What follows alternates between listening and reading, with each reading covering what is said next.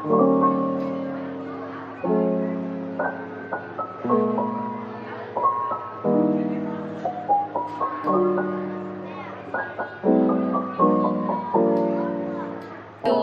I'll head over to Jeka for her updates and hopefully you guys learn a lot of things from her.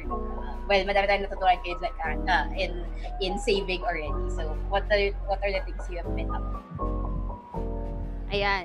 So for the past 2 weeks, no, very short lang to and very quick. So in this first photo, no, you can see me wearing a birthday hat together with Brew Brew, no. So Your actually, pet monkey?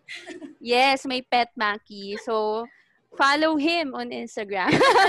At Daily Brew Brew? Promote at Daily Brew Brew. So actually, in this image, no, we actually celebrated my friend's grandmother's birthday in Korea. So parang interestingly, everything that you can do in a face to face, no, pwede talaga online. So parang no matter how miles away kayo with each other, no, the connection will still be there because of the power of social media or because of the power of digital. So that's something na I want people to be uh, learn how to adapt then with technology, no, because there's a lot of opportunities that you can do in social media. You can still maintain the connection, you can still build networks, you can still uh, have time or quality time with your friends, even if you are miles away, no. So Yes. right now talagang ang napansin ko simula nung nagka-pandemic, ang dami ko na palang mga networks na na-build online, surprisingly, na ngayong pandemic lang yan mas na-build, no. So ayan, so after that one, so yung nasa Actually, baba naman. I want to share something. Sobrang, Sure. pet peeve ko yung mga people that don't try new things. Yung kung ano yung nakasanayan, yun na lang yung gagawin nila. Especially for those who are, scared to try digital technologies. Yes. Alam mo yun, just because you can write. So, I mean, I don't wanna give examples kasi may give it away. But sobrang pet peeve ko talaga yung parang there's an easier way to do it digitally with the new technology, but why would you settle into something that takes up more time? Alam mo yan, we're trying to Correct. make your life easier, no? So, yeah, I don't wanna dig on the boomers, but hello boomers. Hello, boomers. Hello boomers. Frankly speaking.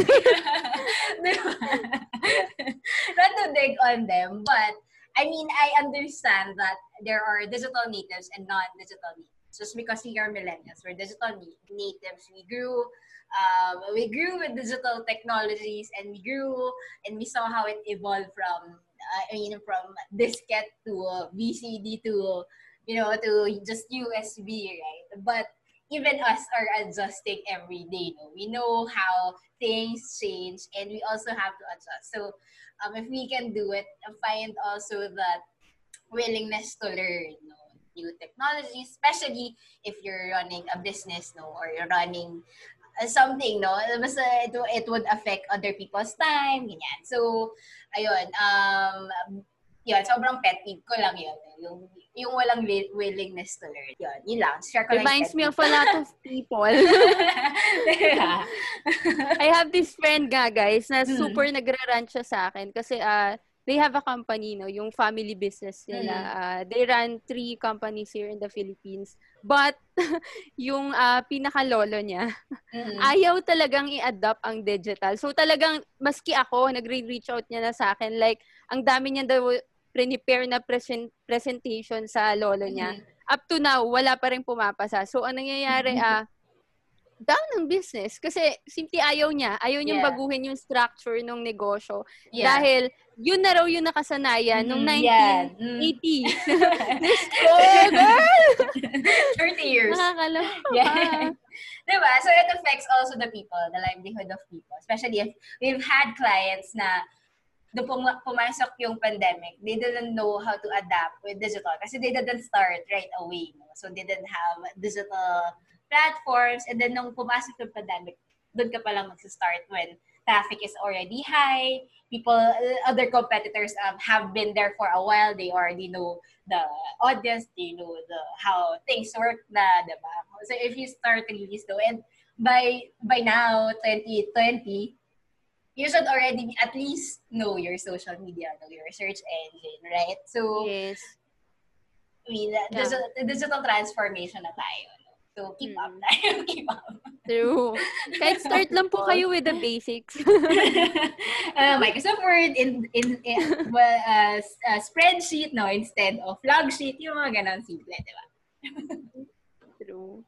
Yeah. Logbook is life. Logbook is life. Sulat el kamay is life. Right?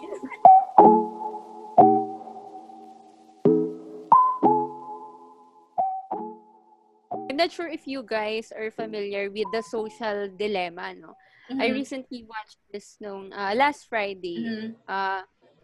Very interesting movie kasi yung mga para kasi siyang documentary, and then those people who speak the entire documentary, no, mga nag-work sa Google, nag-work sa Twitter, nag-work sa Instagram. So those social networking people, ganyan. Yes, mga social networking people and mga tech people talaga sila. So there are a lot of terms na kumbaga parang shinare din nila with the people, no. And then shinare din nila how the world changes because of technology, the psychology of social media, yung mga ganyan.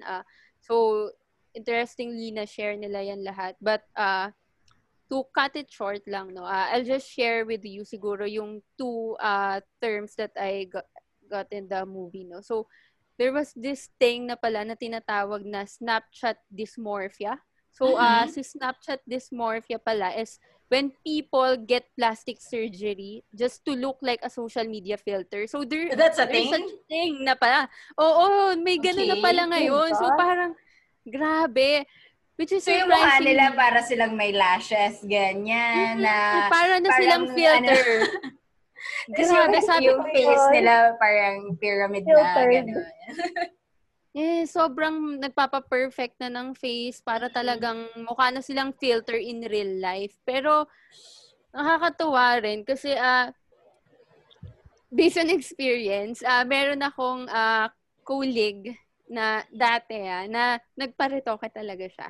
And then the intention is to look like social media filter. So ngayon mukha talaga siyang social media filter. Yung lips niya talagang yung form talaga ng face. It looks like a filter talaga. So parang sabi ko yan na pala rin yung kumbaga yung mga tao parang gusto na nilang maging perfect. Parang there is this mentality na because of social media na parang you need to present yourself the way those filters are presented, no? So parang as much as possible, you aim to be perfect, no? Parang because of Instagram, I'm not sure, or because of your parang social proof, let's say, ang dami na palang talagang nangyayari in the social media, no? Parang grabe, sabi ko there is such thing as Snapchat dysmorphia na talagang pagka nagpupunta yung mga tao sa isang clinical surgery, no, parang may pinapakita na talaga sila na face or filter and then yun yung ipapagaya nila. So parang okay, the world is really changing. Diba? Can you just imagine how much power these social networks could do with just simple filters? Now, they've created this new sense of beautification, no, that people want to do daily, no? Hindi na sapat ang filter. They want to look like it every day. Like spend money. Pero hindi, I mean, I'm not sure lang, not so evident in the Philippines. Right? I think not yet here in the Philippines because yung sa friend ko kasi sa abroad niya pinagawa talaga. So I think wala pa ngayon dito sa Philippines na nag-o-offer legally, let's say na legally.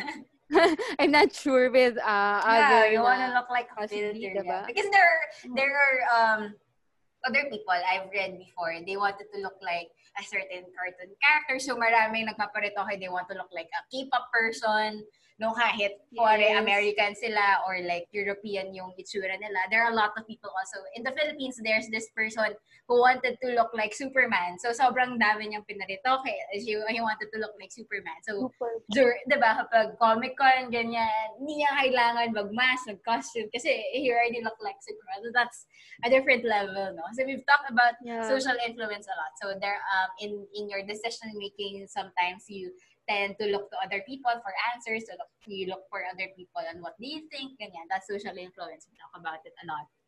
But this one is social network influence kasi it's their filter, right? And it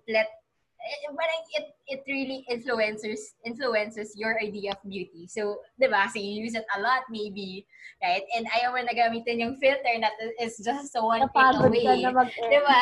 Napagod ka na. Like, gusto mo, ganun na itsura mo lagi, no? Hindi na sapat sa'yo. Ayaw daw kasi nila ng expectations versus reality. So, ganun nila itsura nila, no? So, okay.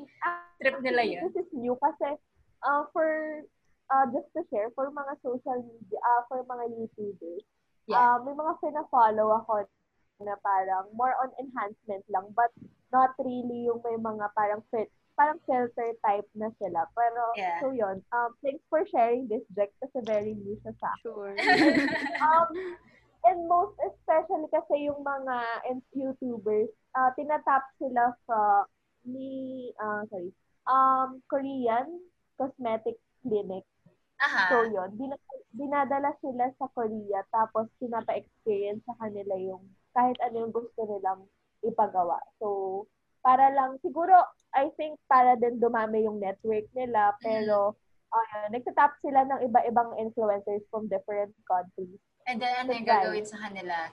As in, anything they like, kuwari, cheeks, yan, bawas, patakas ng ilong. Yan yung usual, di ba? Like, there's this trend that they all want to look like Kim Kardashian, like Kylie Jenner lips, ganyan, di ba? There's that trend. But ito, sobrang, okay, you want to look like a filter.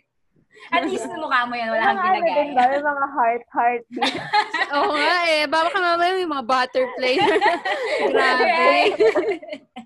That's weird.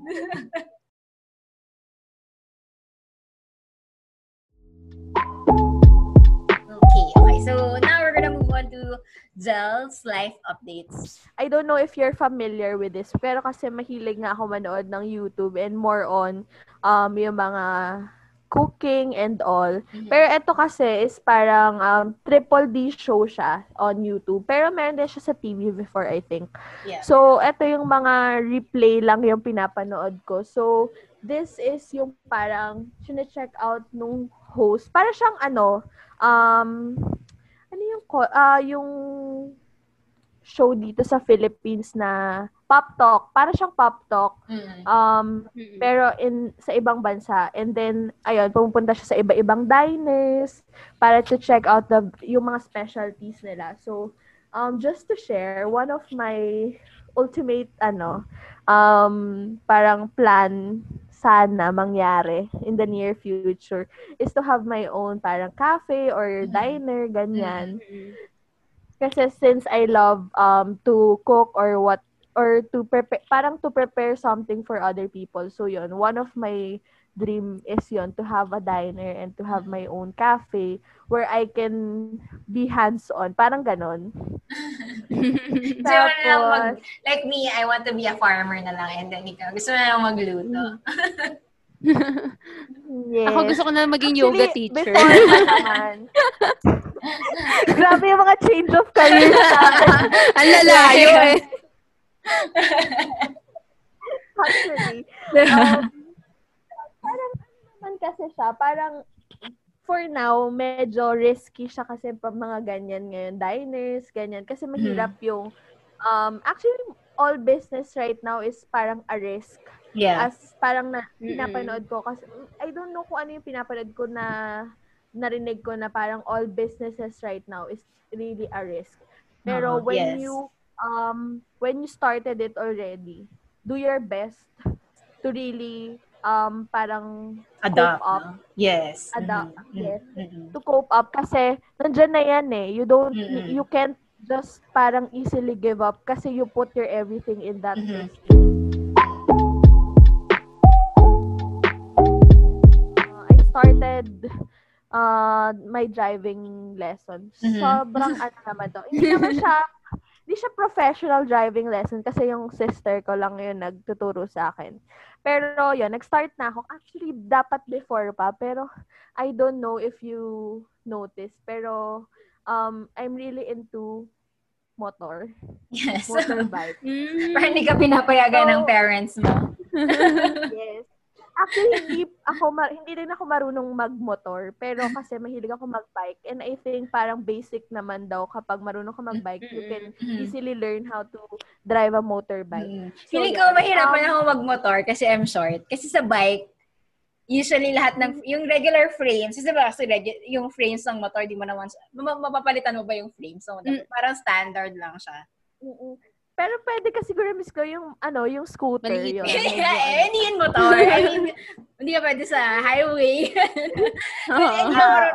Hindi natatakot na magmotor. Also, I think it's abot. Same. Ayun, yan kasi talaga yung interest ko. But since wala naman akong choice, ayaw naman nila. So, I started na mag-drive. Kasi, syempre, hindi rin kasi advisable na lumabas yung mga senior people and mga senior people yung kasama ko dito palagi. And then parang ano na rin, aside from my sister, para may isang marunong pa mag-drive just in case something happen or something may kailangan sa labas, ganyan. Parang more people can do the things na pwedeng gawin kapag magda-drive ka. Parang ganun. Pero yun nga, ultimate dream ko pa rin talaga yun, mag-motor, bike. And yung nakikita nyo sa mga highway, yung mga naka-gear, ganyan, yun yung gusto ko. Yes. That's nice. But ito, this is one thing. Also, pet peeve ko yung mga nag-e-bike, nagba-motorcycle. Kasi, diba, there's this study saying na usually for Filipinos, yung first thing na binibili nila out of the dealership, dun pa lang sila natututo mag-aral. But kapag natutunan mo kung paano mag-ride ng motorcycle, it's not the same as driving in your highway, di ba? Kasi usually kapag practice ka, dyan ka lang sa street nyo. Pero driving in a highway, kailangan kahit motor ka lang, e-bike ka lang, alam mo yung rules. It's hard for us na nagda-drive ng malaking kotse. And then yung mga motorcycle, bigla na lang magkakat. Yun, sobrang pet peeve ko rin yun. So, I mean, as much as I want you to pursue your dreams of motorcycle, you have to, as in for everyone who want to really drive their motorcycle, you have to know the rules also. Yung usual na road rules. Kasi sobrang daming tao na sobrang pet peeve nila yung motorcycle. Kasi they don't know the basic na highway rules, right? So, yun. Sobrang pet peeve ko yan. Ayoko. That's why medyo ayoko ng motor din. Just because I'm used to driving a bigger car nga, yun. And then, especially if motorbike lang, e-bike, sila pa yung walang helmet, tapos ang bagal-bagal nila, tapos sila pa yung tumingit. Alam mo yun? So, parang, come on now. I think, same kayo ng reasons ng father ko. Kasi ganyan din. Ayaw niya din niya. That's true. They don't hold kasi motorcycles and e-bikes with the same, parang the same importance in terms of knowing your road safety, ganyan. Yung kapag sino yung unang nag-stop, sino dapat yung unang mag-go, gano'n. Alam mo, yung mga basic lang, they don't hold them in the same safety protocols than those driving the car, ganyan. Kaya maraming na-accident sa motorcycle. Yan. Yes. So, sorry. So, you have to have your due diligence talaga. Like I said earlier, you have to be more ethical. You have to, dahil kahit, diba, they don't hold the motorcycle riders in the same standards of safety. Dapat ikaw sa sarili mo, diba? You have to have your due diligence nga, to do your research, to be safer, ganyan. Diba? Mm-hmm. Yeah, actually, for some reason, before, nung fan na fan ako ng mga angkas and all, as in, may some drivers talaga sabi ko, Kuya, doon na lang kaya tayo sa gitna ng bus kasi doon mo gusto pumunta eh. Parang, parang yung fear ko kasi minsan, syempre, when you're going to the office, syempre, hindi mo naman pwedeng sabihin, Kuya, bagalan mo ng konti, ganyan. Yeah. Doon siya pupunta sa gitna ng bus. So, parang ako, Kuya, gusto mo maipit tayo ng dalawang bus? Parang, Diba? Yan, favorite nila yan, diba? I think yun nga, I think we heard this talk together, the one with the advocacy of Angkas. They want to educate as much motorcycle riders that they can. So, diba, kasi Angkas has been a force in social media with their branding, with their social media campaigns, and their social media community managers, ganyan, their new way of marketing themselves, diba? Puro meme, puro puns, ganyan. And then I think we had them as speakers in one of the talks we joined, and then yun nga, they're not just, funny people in social media, but Angkas also have this legit advocacy where they teach, they go to different LGUs, I think, and then they hold mga workshop for motorcycle riders, and then, yun nga, for safety, kasi nga, I mean, accidents is everywhere, and they boast this statistics that they have a 97% safety. What do you call that? Yung parang yung wala silang accidents talaga, as in ganon. Safer than a condom, di ba? So yun yung campaign nila. Just to connect it with something digital. No?